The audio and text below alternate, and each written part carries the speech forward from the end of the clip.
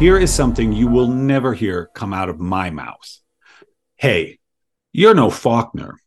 You're no Toni Morrison. You're no J.K. Rowling. You're no Stephen King. That's right. You aren't, and I'm not. I'm not Stephen King. Stephen King's not me.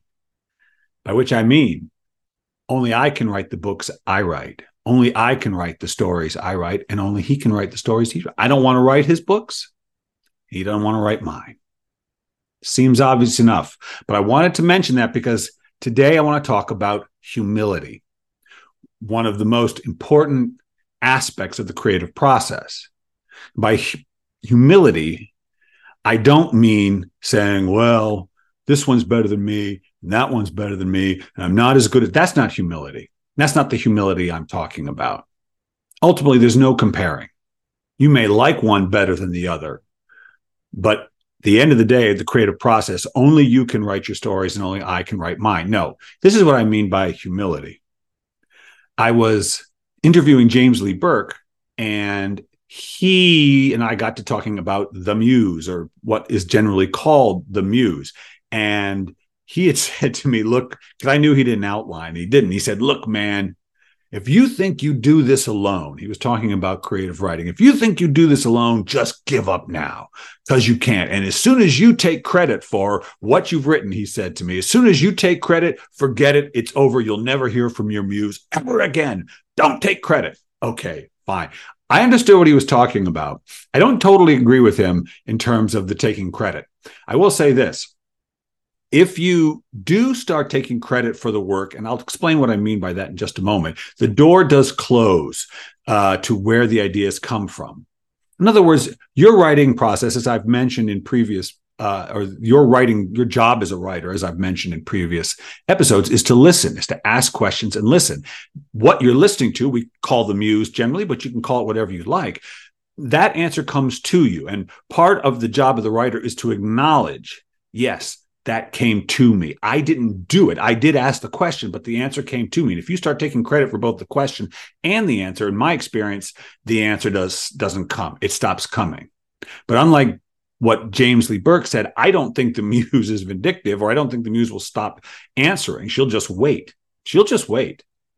And that's what I mean by humility. Not taking full credit. Understanding your role is to ask a question, be interested in it, and then wait for the answer to come and appreciate that the answer came. That's humility. That is saying, I am doing this with someone else. I'm also reminded of this time I listened to a writer. She was a self-help writer, and she was doing a kind of podcast where she was answering people's questions. People had problems and they would write to her. She was a kind of a spiritual writer, and someone had called in and they asked her, or they wanted to ask a question, but they first mentioned a book that she had written 2 books ago. And they said, oh, I love such and such a book. And then this woman, this author said, yeah, that was a great one.